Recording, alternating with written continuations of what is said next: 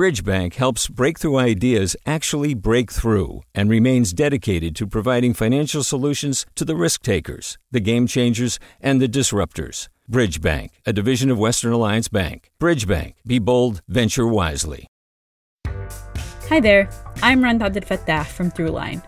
If you're listening to this podcast, you know that KQED produces exceptional storytelling that keeps you informed, inspired, and entertained.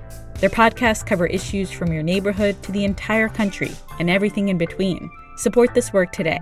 You can help us continue to bring quality podcasts to your ears. Just head to donate.kqed.org/podcast. That's donate.kqed.org/podcast.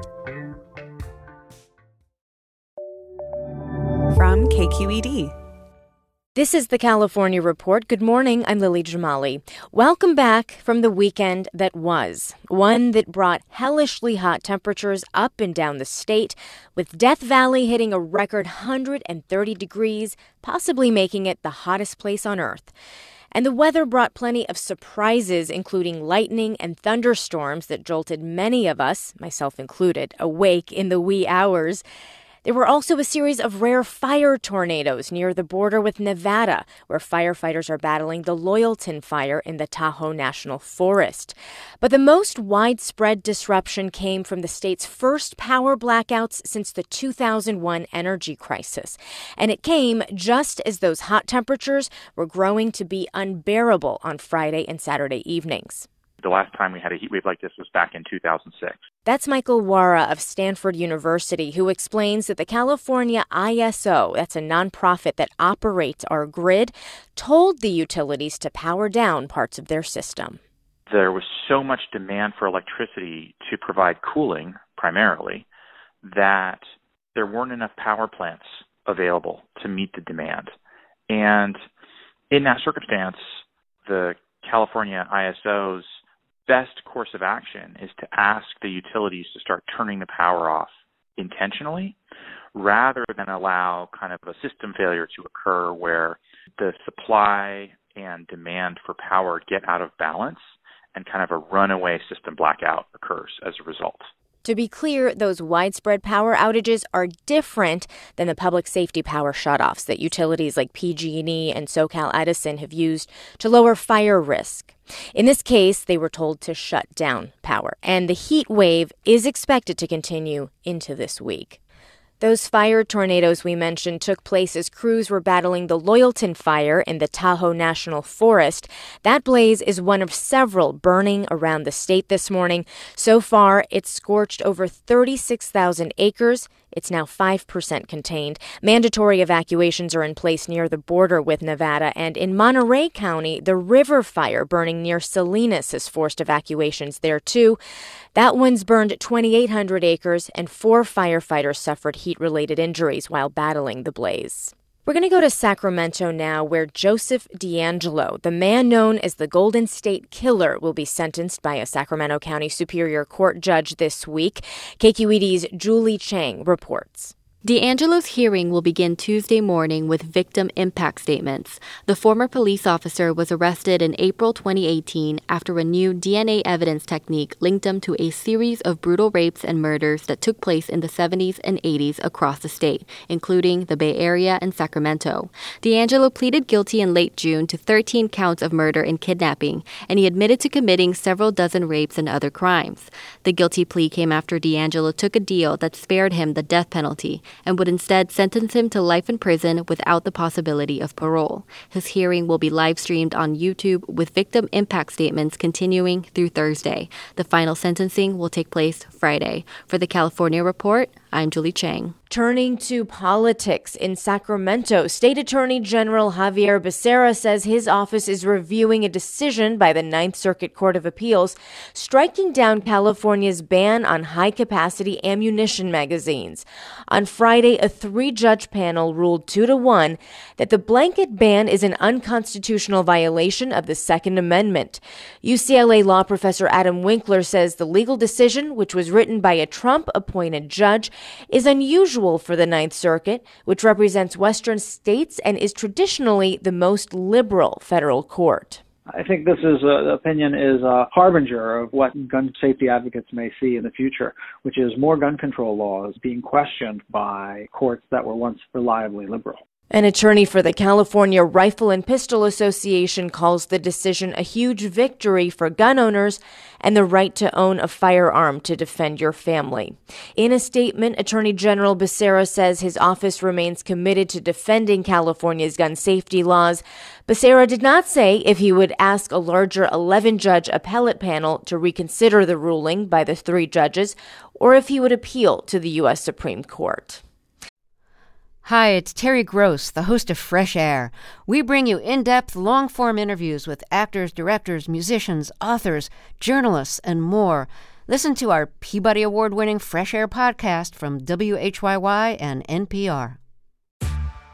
Hey there, this is Brittany Luce from NPR's It's Been a Minute. KQED's podcasts like The Bay, Bay Curious, Mind Shift, Right Nowish, and more all tell the stories of the Bay and beyond, with reliable, human-centered journalism. They aim to inspire, make you think, entertain, and expand your understanding of the place you call home. Here's how you can support podcasting at KQED. Showing your support is easy, and you can join Brittany in supporting KQED Podcast too at donate.kqed.org/podcast. That's donate.kqed.org/podcast. Turning to national politics, the Democratic Party kicks off its national convention tonight. But thanks to the coronavirus, what was supposed to be a massive gathering in Milwaukee is now a dramatically pared down event. KQED politics reporter Katie Orr tells us what we can expect. 4 years ago, thousands of people clapped and cheered as 2016 Democratic presidential nominee Hillary Clinton took the convention stage in Philadelphia. This year will have a much different feel, one we got a preview of as 2020 nominee Joe Biden gave a speech introducing his new running mate, Senator Kamala Harris. Good afternoon, everyone. To me and to Kamala, this is an exciting day. No cheering, no crowds, hardly any people. It was a socially distant event designed to keep everyone safe from the coronavirus. And it's how the Democratic Party will conduct this week's national convention. Remote speeches, pre-produced video content, and plenty of Zoom meetings for delegates like Hania Jodat Barnes. This will be the first convention for the California Bernie Sanders delegate, and she's worried the virtual nature of the event will make it easier for leaders to ignore the progressive wing of the party. Nonetheless, that has not really stopped us from moving forward and working on platform suggestions on Medicare for All, Green New Deal, as well as, for some of us, foreign policy and demilitarization. Jodat Barnes took part in a so-called shadow convention this past weekend that focused on progressive causes, also held mostly online. Delegates aren't the only ones dealing with the fallout from this year's unusual setup. A lot of people use the convention for networking and business purposes. Democratic consultant Rose Kapolczynski says the national gatherings are helpful because they bring all the important people to one spot. You can stand in the lobby of the convention hotel and see members of Congress, mayors, Democratic activists from all over the state, and it's that informal networking that is such a special part of a national convention. She said it's especially helpful for people from states like California, which is so big it's rare for everyone to be together. But Kapolczynski says a lot of those meetings are in hot, crowded hallways, not exactly COVID safe, so she understands why a normal convention isn't feasible right now. But that doesn't mean it will be completely out of view this year. The National Party is planning 2 hours of TV coverage each night with high-profile speakers like Senator Bernie Sanders, President Barack Obama, and even California's own Governor Gavin Newsom. The party's hoping that will be enough to get voters fired up, even from a distance. For the California Report, I'm Katie Orr in Sacramento. For a lot of students around our state, this Monday is a big one. It's the first day of school. Obviously, circumstances are more than just a little different this year, given the COVID-19 pandemic. For now, it's all remote, and it's going to stay that way until California counties get a better handle on the recent surge in cases.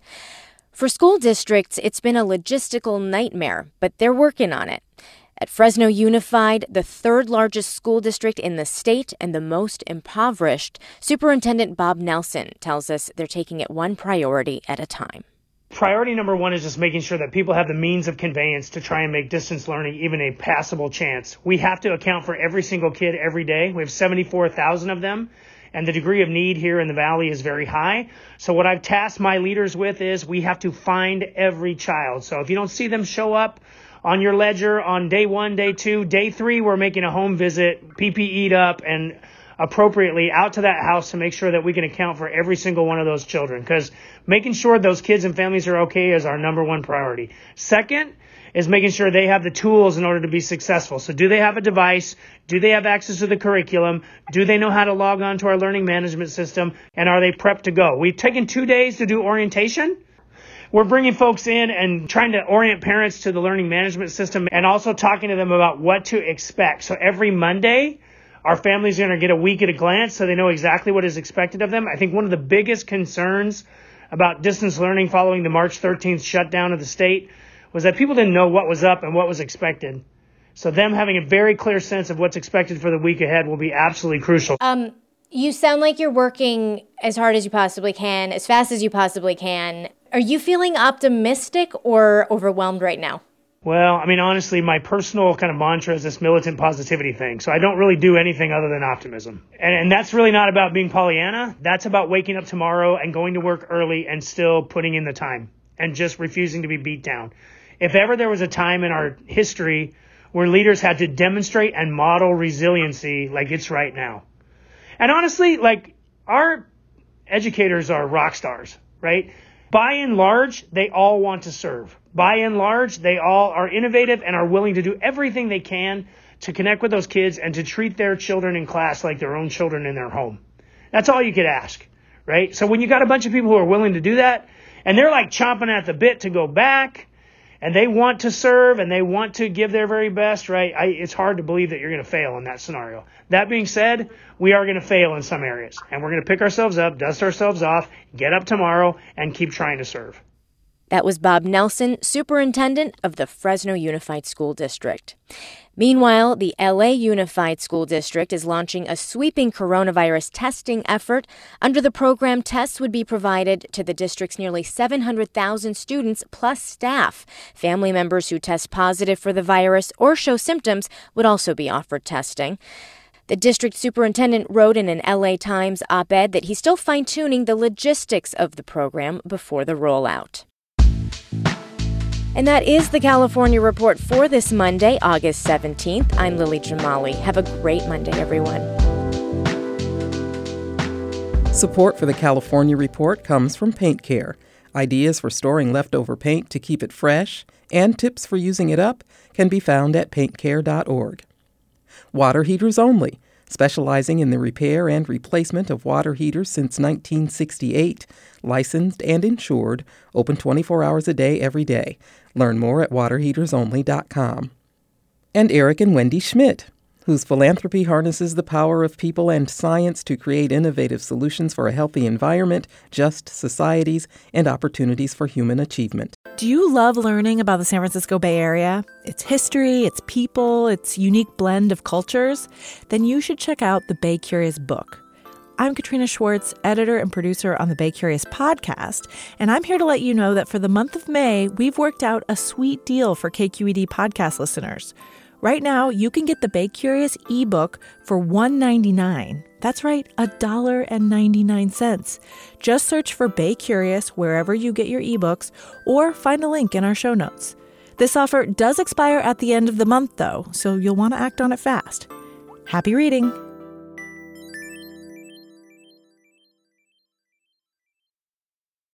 Hey, it's Avery Trufelman, host of Articles of Interest, and I've got to say, I've been a fan of KQED ever since I was a little kid, and I would come out to San Francisco to visit my grandma. It was just what we'd always turn on every time we got in the car, every time we were making dinner and turning on the radio. It was always KQED.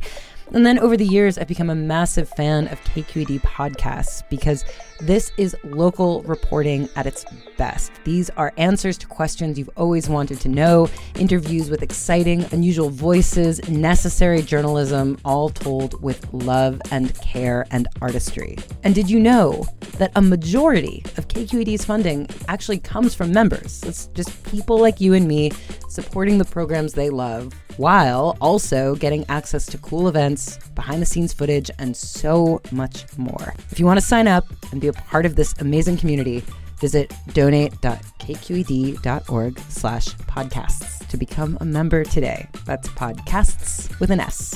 Thank you for listening, and thank you for your support. Hi, I'm Sasha Khokha, host of the California Report magazine. Every week, we bring you stories about what connects us in the giant, diverse Golden State. Because what happens in California changes the world. I love this place. We were once seen as like the place to be, California.